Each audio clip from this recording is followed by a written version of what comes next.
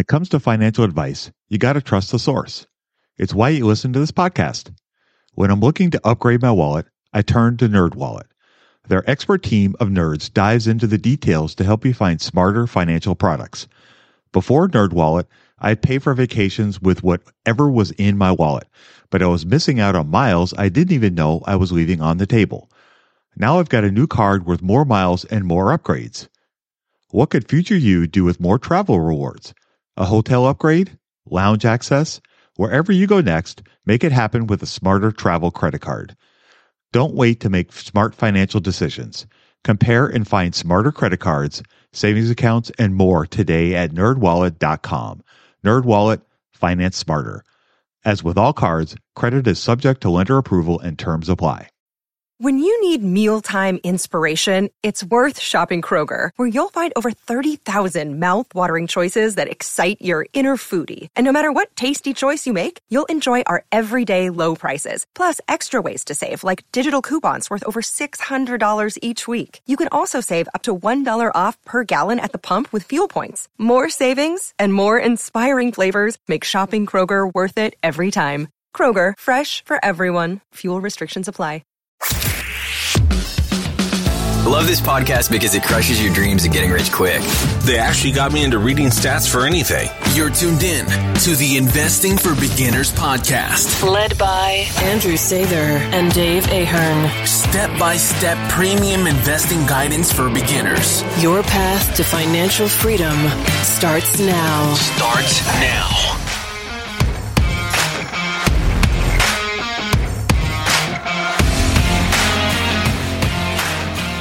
All right, folks, welcome to Investing for Beginners podcast. Tonight, Andrew and I are going to do a bird's eye view of IBM, International Business Machines.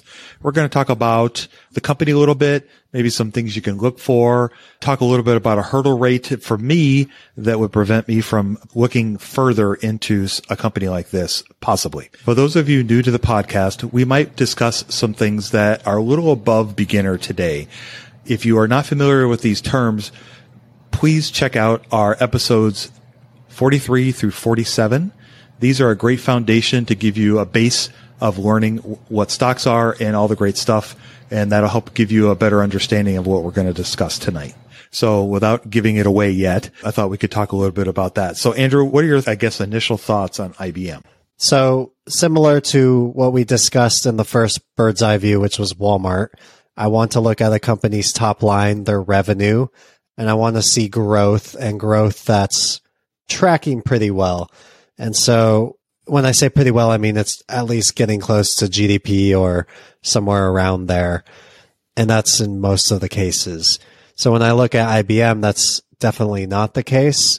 There seems to be this very long-term trend. If I pull up on quickfs.net from 2012 all the way down to 2021, revenue's almost gone in half. And that line has looked pretty consistently lower. I mean, there are a few ups in there, but it's not a good trend, at least over the last 10 years. So for me, that's something that I don't consider further when I look at a company like this. But what stood out to you when you first pulled up IBM? Well, that obviously was one of the first things that I noticed right away, because when you look at the income statement of a company, that's obviously the top line is the first thing you're going to notice. And, I'm looking at a smaller snapshot here. So I only had like 5 years to look at, and it was down a fair amount in the 5 years. So that wasn't encouraging, but it may not be a deal killer quite yet. But as I look farther down the income statement, so as we kind of go down the income statement, you talk about the revenues, the cost of goods sold, which are what it costs for the business to, generate those sales in materials typically, or things of that nature. And then we look at the operating expenses. So things like R&D or SG&A, which stands for Selling, General, and Administration, or marketing. So any of those kinds of things, those are generally what you look at to kind of determine what the operating income of the business is. So you take the cost of goods sold and the operating expenses, and that's how much it takes for IBM to generate the revenues, and that's the profit that they have left over after they pay for those expenses. Because every company, as great as they are, including Apple, has to pay for those expenses to generate the revenues that they do. And so it's also a bit of a proxy, if you will, for free cash flow. And we can talk about that a little bit later. But when you're looking at a company, one of the things that I always want to look at is see that if the company is profitable on a operating income level. And then I also want to see if that's going to translate into free cash flow. I personally don't look at earnings a whole lot because there can be some gobbledygook in between the operating expenses and the net income that can sometimes make it a little questionable. And I'm not saying that there's out and out fraud, but there's just sometimes things can be manipulated a little bit. So anyway, when I'm looking at a company like IBM, the first thing that jumps out at me when I looked at the operating income is I see their margins, and their operating margins have dropped from 17.7% in 2016 to the latest 12 months at 11%. That's not a good sign. And so it kind of matches that the revenues are going down. But here's an interesting thing. If you look at the percentage of year over year change, it doesn't match the drop in revenues, which tells me that they're not controlling their expenses very well. So in other words, when revenues drop, they're not adjusting for that in the other expenses that it costs them to run the business. And sometimes things like R&D will fluctuate a little bit or may even be going up if the company's really trying to ramp up a product or a project or something. I get that. When you see those numbers consistently going up versus the revenues coming down, that means that the operating income that the company generates is going to be on a steady decline. And that's not something you want to see. So for me, if I was, screening for companies and I saw something that like I do with IBM, that would be for me a hard pass. I'm like, oh, we're done here. I don't need to dig any further because that's not what I want to see. It makes sense. I'm not like a growth stock expert, but I've kind of noticed just from afar, it seems like you generally want to see the opposite. So growth stock investors don't really care if the margin is small, just as long as it's getting better over time. Right. What you're describing is the opposite case where the margin's getting worse over time. At the top of my head, I can't think of a situation where that's something that investors want to see, right? No. Because even if you're sacrificing margin, so to say, you should see revenue going up to basically say, hey, we're spending and we're at least growing sales because of it. Yeah, exactly. And I'm not a growth investor either. I certainly read about the stuff and I understand the concepts to a certain extent. And it's not something I generally adhere to. But one of the things that I do know is you kind of want to start to see some form of operating leverage where you see that the company is able to leverage those costs, those expenses to generate more revenue. And ideally, people can't see my hands here, but you like to see the revenue go up and the operating expenses either stay flat or go down. That indicates that the company has operating leverage, which means that they're able to more efficiently use the expenses and costs that they have to generate higher margins, which gives them more money to do other things, whether it's reinvest in the company, whether it's buy back shares, pay a dividend, depending on where the company is in their life cycle. The world is their oyster if they have, bigger margins. And that's what makes a company like Visa, for example, so ridiculous is that, they have 80 or 90% gross, 85, 90% gross margins and 60% plus operating margins, which means they have lots and lots of money to play with to figure out how to do things. And a company like IBM is kind of on the opposite spectrum of that right now, where you see the margins contracting, which means that they have less available money to go out and do the things that they need to do to grow. And that's what makes it hard when you see those kinds of things. And, IBM is a legacy company.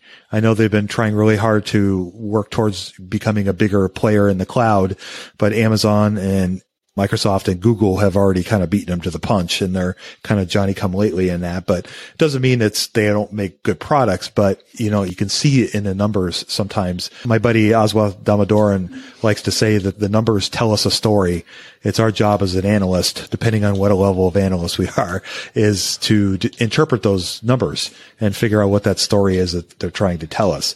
And I think when you look at a company like IBM, the story is telling me that things are probably going in the wrong direction. I'm not predicting any sort of bankruptcy or anything like that, but it just looks like the company is not trending in the right direction, and that they're either living on their past or there are the products and services that they're offering people just aren't enticing to people and they're having trouble selling them to people to make it relevant.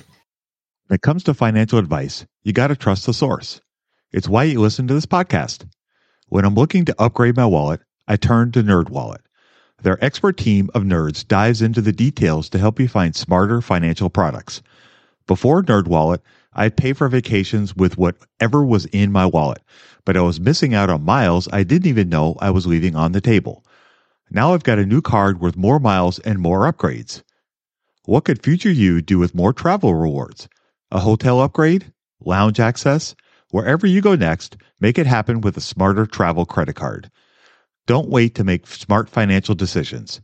Compare and find smarter credit cards, savings accounts, and more today at nerdwallet.com. NerdWallet, finance smarter. As with all cards, credit is subject to lender approval and terms apply. Budgeting was always a challenge for me.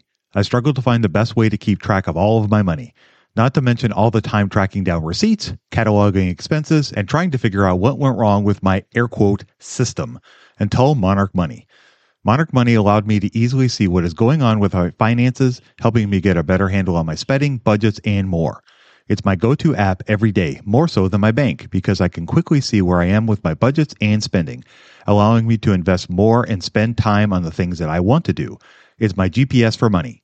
Monarch is the top-rated all-in-one personal finance app. It gives you a comprehensive view of all of your accounts, investments, transactions, and more. Create custom budgets, set goals, and collaborate with your partner. And now get an extended 30-day free trial when you go to monarchmoney.com/beginners.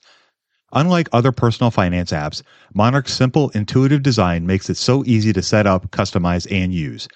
Monarch has built-in features to collaborate with your partner, family, or financial advisor. Invite them to your account at no extra cost, and they'll get their own login info and a joint view of all of your finances. Monarch is the most customizable budgeting app.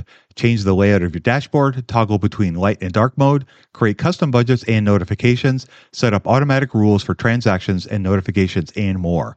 In fact, Monarch Money is one of the first to bring you direct Apple Card, Apple Cash, and savings syncing with the latest iOS 17.4 update. Now you can sync your wallet directly for seamless budgeting. After trying out Monarch for myself, I understand why it's a top-rated personal finance app. And right now, get an extended 30-day free trial when you go to monarchmoney.com/beginners. That's monarchmoney.com/beginners for your extended 30-day free trial. I think it's a great example because one of the reasons a company could have revenues that fall is because they could be splitting off parts of their business. We touched on that with the AT&T episode where we talked about the spin-off for AT&T. And so sometimes you'll see businesses do that where they're breaking pieces off and they're getting smaller, but they could still be executing well if the margin's going in the right direction. So, seeing that not happening, at least now as we look at it today, makes for another good way to screen out for companies that maybe aren't going to give you the growth that you're hoping for. I like the example with Visa having really high operating margin. So we talked about the trend in operating margin, and then we also talked about kind of high or low levels. In your opinion, which of those is more important? Is it the trend in operating margin, or is it the operating margin level itself, or does it depend? Yeah, our favorite two words, it depends. It really comes down to the business that they're in. And let's take opposite ends of the spectrum. If you look at Visa, because of the nature of their business, it's a very asset light, very capital light type of business. Most of the foundation that they run off of was established a long, long time ago. And so at this point, they aren't really in a position where they're really having to innovate a lot.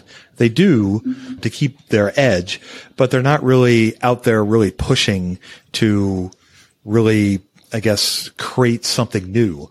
So they aren't investing a ton comparatively, and their margins are huge. Likewise, on the flip side of that is a company like Costco, which has really, really low margins because of the nature of their business.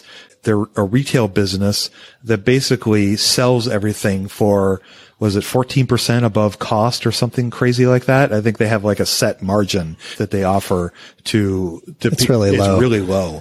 And that doesn't include compensating for employees, insurance, power, the buildings, I mean, all the stuff that goes into that 14%. So I don't know off the top of my head what Costco's margins there are, but I want to say 4 or 5%, somewhere in that range, and maybe a little higher than that, but they're low, and especially low comparatively to a company like Visa. But if you look at a company like Costco, you want to see those margins stay even or even creep up a little bit, depending on whether some of that for Costco is going to depend on their subscription model. If they raise those prices, that could help them increase that operating margin. It's a very well-run company. They're very cost efficient, and they're very focused on that because they understand that there isn't a lot of room for error for them because of the nature of their business. And we looked at Walmart a little while ago. They're kind of the same kind of idea where they're a low-cost provider, so they offer things for a very, very small margin. And Amazon, their retail side is kind of the same idea. It's just a very, very small margin. So there isn't a lot of room to play with.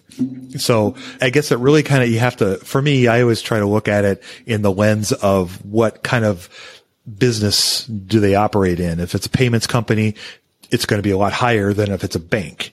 And if it's a retail, it's going to be lower than, let's say, some sort of technology company like an Apple or something, or Microsoft, just because of the nature of what they're looking at. But if you look at Microsoft versus, I don't know, CrowdStrike, Cloudflare, Okta, Snowflake, any of those companies, then you get a better sense of maybe how they're doing margin wise. So I guess that's kind of what I look at. What about you? What's the best way to get started in the market? Download Andrew's ebook for free at stockmarketpdf.com. Yeah, it's a great answer. I mean, I would basically say the same thing. You got to take the margin in context with the other competitors in its industry, and also as it trends between itself. Is it getting better, staying the same, getting worse? Mm-hmm. Those are all really important things. The only thing I'll add is this was a pretty big epiphany for me when I realized it, because Costco is a good example of, their margins are so small that we're talking about hundreds of billions of dollars in revenues every year. Now, when your operating margin's like 3% on that, let's say that's on 200 billion. I'll use a 2% to make it easy. That's 4 billion, right? So if you improve that just by 1%, and what I mean by that is you get from 2% to 3%, you've just added another basically 50% growth. I don't know if those numbers make sense just hearing them, but basically you go from 4 billion to help me here with you go from 4 billion to 6 billion. Thank you. Yeah. 4 billion to 6 billion. You're adding the 2 billion, which is a 50% increase. Correct. If Visa were to go from 68% to 69%, it's the same 1%, but because it's starting at 68%, it's not making a difference to profit. So that doesn't move the needle. So that's why with lower margin businesses, you'll tend to see more of an emphasis on that kind of stuff. And then higher margin businesses like Netflix or Facebook, everybody's focused on the top line because they don't really care about the costs, because the margin's already so high that the difference in costs generally is not going to be that much. Right. Yeah, exactly. That's a good insight. How do you think a pricing power would impact an operating margin, or would it? Yeah, it should. Depends on the environment, right? If you have high inflation like we've been seeing lately, you just need pricing power to just kind of keep up with inflation, then the operating margin stays the same. If you have an environment where inflation isn't that bad, but you still have pricing power, now you get that operating leverage that you were talking about earlier, where we couldn't see your hands, but the revenue was opening up while the expenses stay down, and you're getting this nice shark bite, mouth opening up and really unlocking. That's where you can get multiplication of earnings. And I know Coca-Cola in the 80s, it was late 80s through the 90s for Warren Buffett. They had serious growth from that operating leverage. Yeah. It's when you find a company that has those are some of the things that you really want to focus in on. And it can help you find great investments that compound your returns over a long periods of time, because the market will reward companies like that. And when you see that kind of thing, that's something you really want to pay attention to. The pricing power directly affects the gross margin, and it also flows to the operating margin as well. And the more that Apple can charge for an iPhone, the more it's going to help their operating margins and their gross margins along the way. And that can help the company really improve their earnings as well as our returns. And that's really what we want. And that's why finding these strong companies that have that pricing power, as much as we hate paying an extra $1 for our Domino's pizza, we love it when we see that on the income statement of the company, because that means it's translating to more money for the company, which means they can, if it's good management, then it translates to better returns for the company, which in turn translates to better returns for us. That's why a lot of the stuff that we talk about is kind of so interconnected. Finding companies that have strong finance, finding companies that have strong products and pricing power that they can improve their prices without affecting how many people buy their units. Netflix, when they raise their prices, does that really, we don't know. Does it affect how many subscribers they have? It's kind of hard to tell right now, but that could be something that's going on right now, is that they have raised the prices over the last year or so, and they're also losing subscribers. So maybe Netflix doesn't have pricing power. Maybe it's not an essential that we all thought it was. We don't know, but these are all questions that you need to ask yourself when you're looking at a company, whether it's IBM or whether it's Texas Roadhouse or whether it's Texas Instruments or whether it's Costco.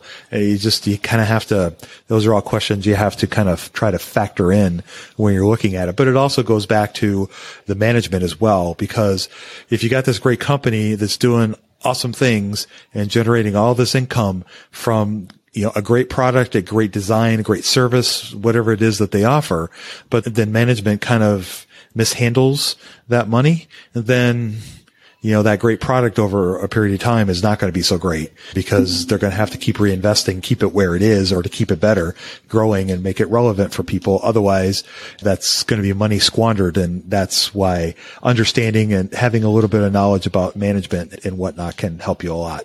At Evernorth Health Services, we believe costs shouldn't get in the way of life-changing care, and we're doing everything in our power to make it possible. Behavioral health solutions that also keep your projections at their best? It's possible. Pharmacy benefits that benefit your bottom line? It's possible. Complex specialty care that cares about your ROI? It's possible. Because we're already doing it. All while saving businesses billions. That's Wonder made possible. Learn more at evernorth.com/wonder. This episode is brought to you by La Quinta by Wyndham. Your work can take you all over the place, like Texas. You've never been, but it's going to be great because you're staying at La Quinta by Wyndham. Their free Bright Side breakfast will give you energy for the day ahead. And after, you can unwind using their free high-speed Wi-Fi. Tonight, La Quinta. Tomorrow, you shine. Book your stay today at LQ.com. To kind of take that idea a little bit further, to try to unpack what about IBM? Why is their margins declining? I'm not an expert in IBM. I've looked at the company. I'm aware of generally what they do. Something that stood out to me, though, is if you look at their cash flow statement, they spent $31 billion on an acquisition in 2019. That was Red Hat.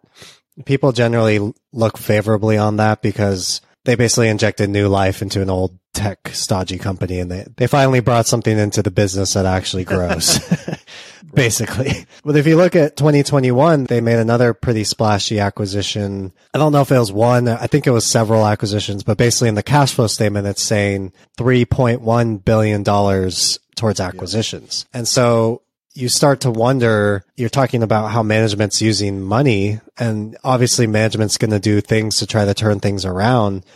But you start to wonder if you're making acquisitions and the margin's not going up, it's going down after the acquisition. If you don't have revenue growth on that, that's really strong and compelling.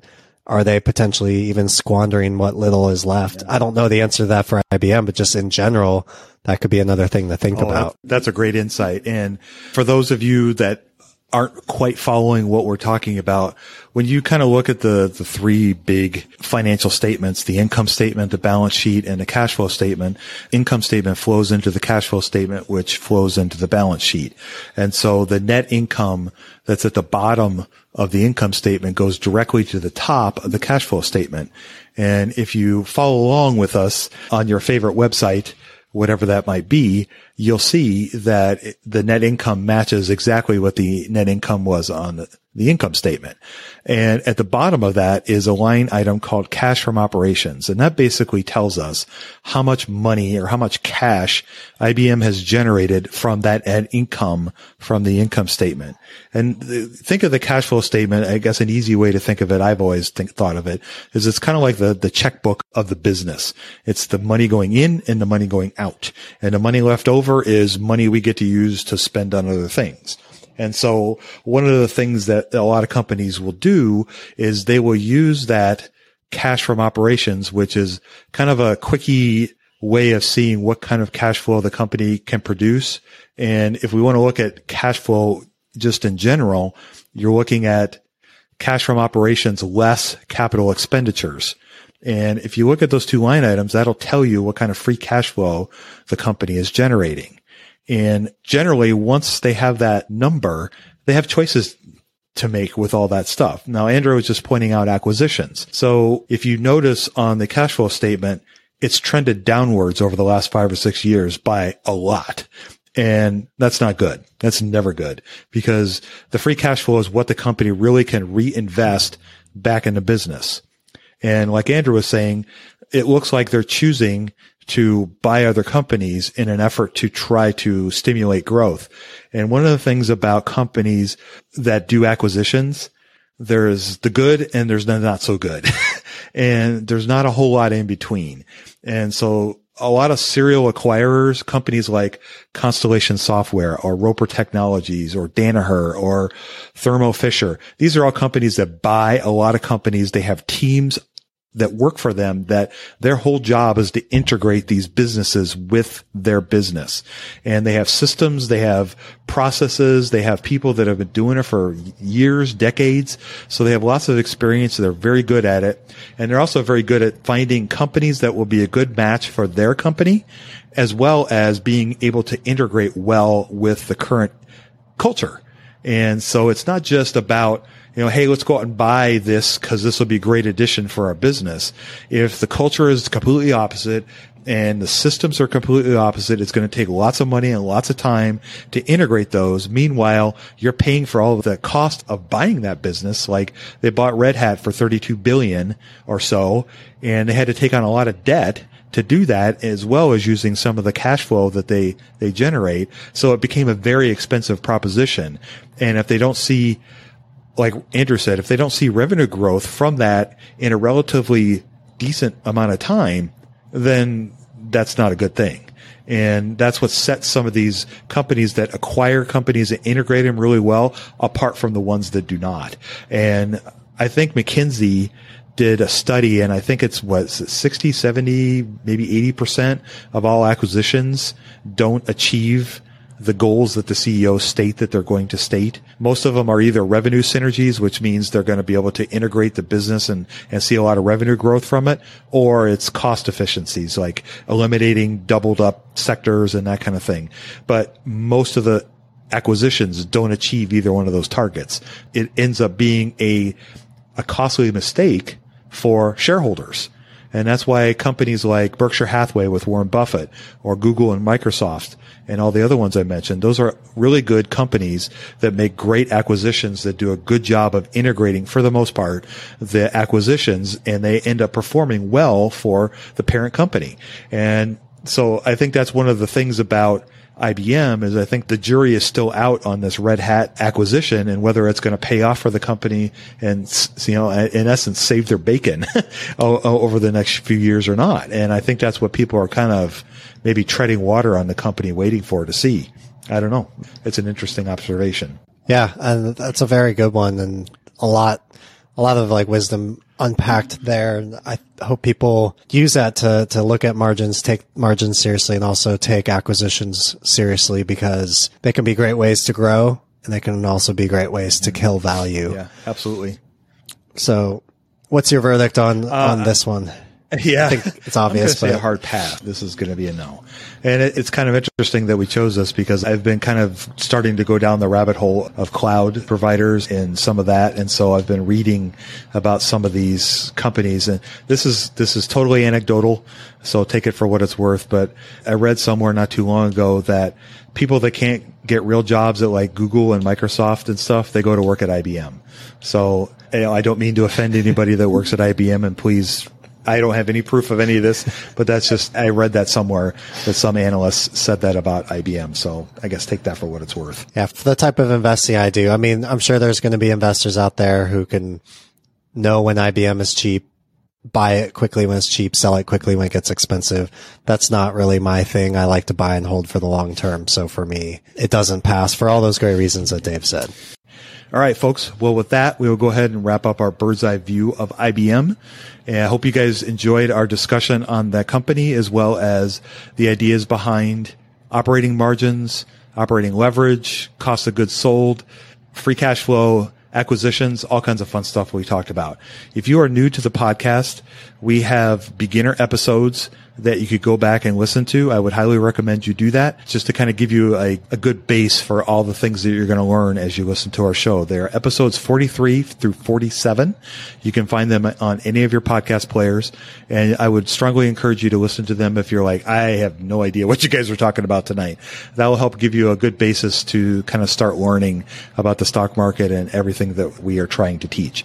Also, we have a website, einvestingforbeginners.com, that has this huge search bar at the top that you cannot miss, that has, you can find almost everything that we talked about today on our website. Operating margins, operating leverage, acquisitions. We have articles about all that stuff to help you learn a little deeper about some of the things that we talked about. You can add those to your toolkit of analysis. So I hope that helps you guys. And without any further ado, I'll go ahead and sign us off. You guys go out there and invest with a margin of safety. Emphasis on the safety. Have a great week. We'll talk to y'all next week. We hope you enjoyed this content. 7 Steps to Understanding the Stock Market shows you precisely how to break down the numbers in an engaging and readable way with real-life examples. Get access today at stockmarketpdf.com. Until next time, have a prosperous day. The information contained is for general information and educational purposes only. It is not intended for a substitute for legal, commercial, and/or financial advice from a licensed professional. Review our full disclaimer at einvestingforbeginners.com.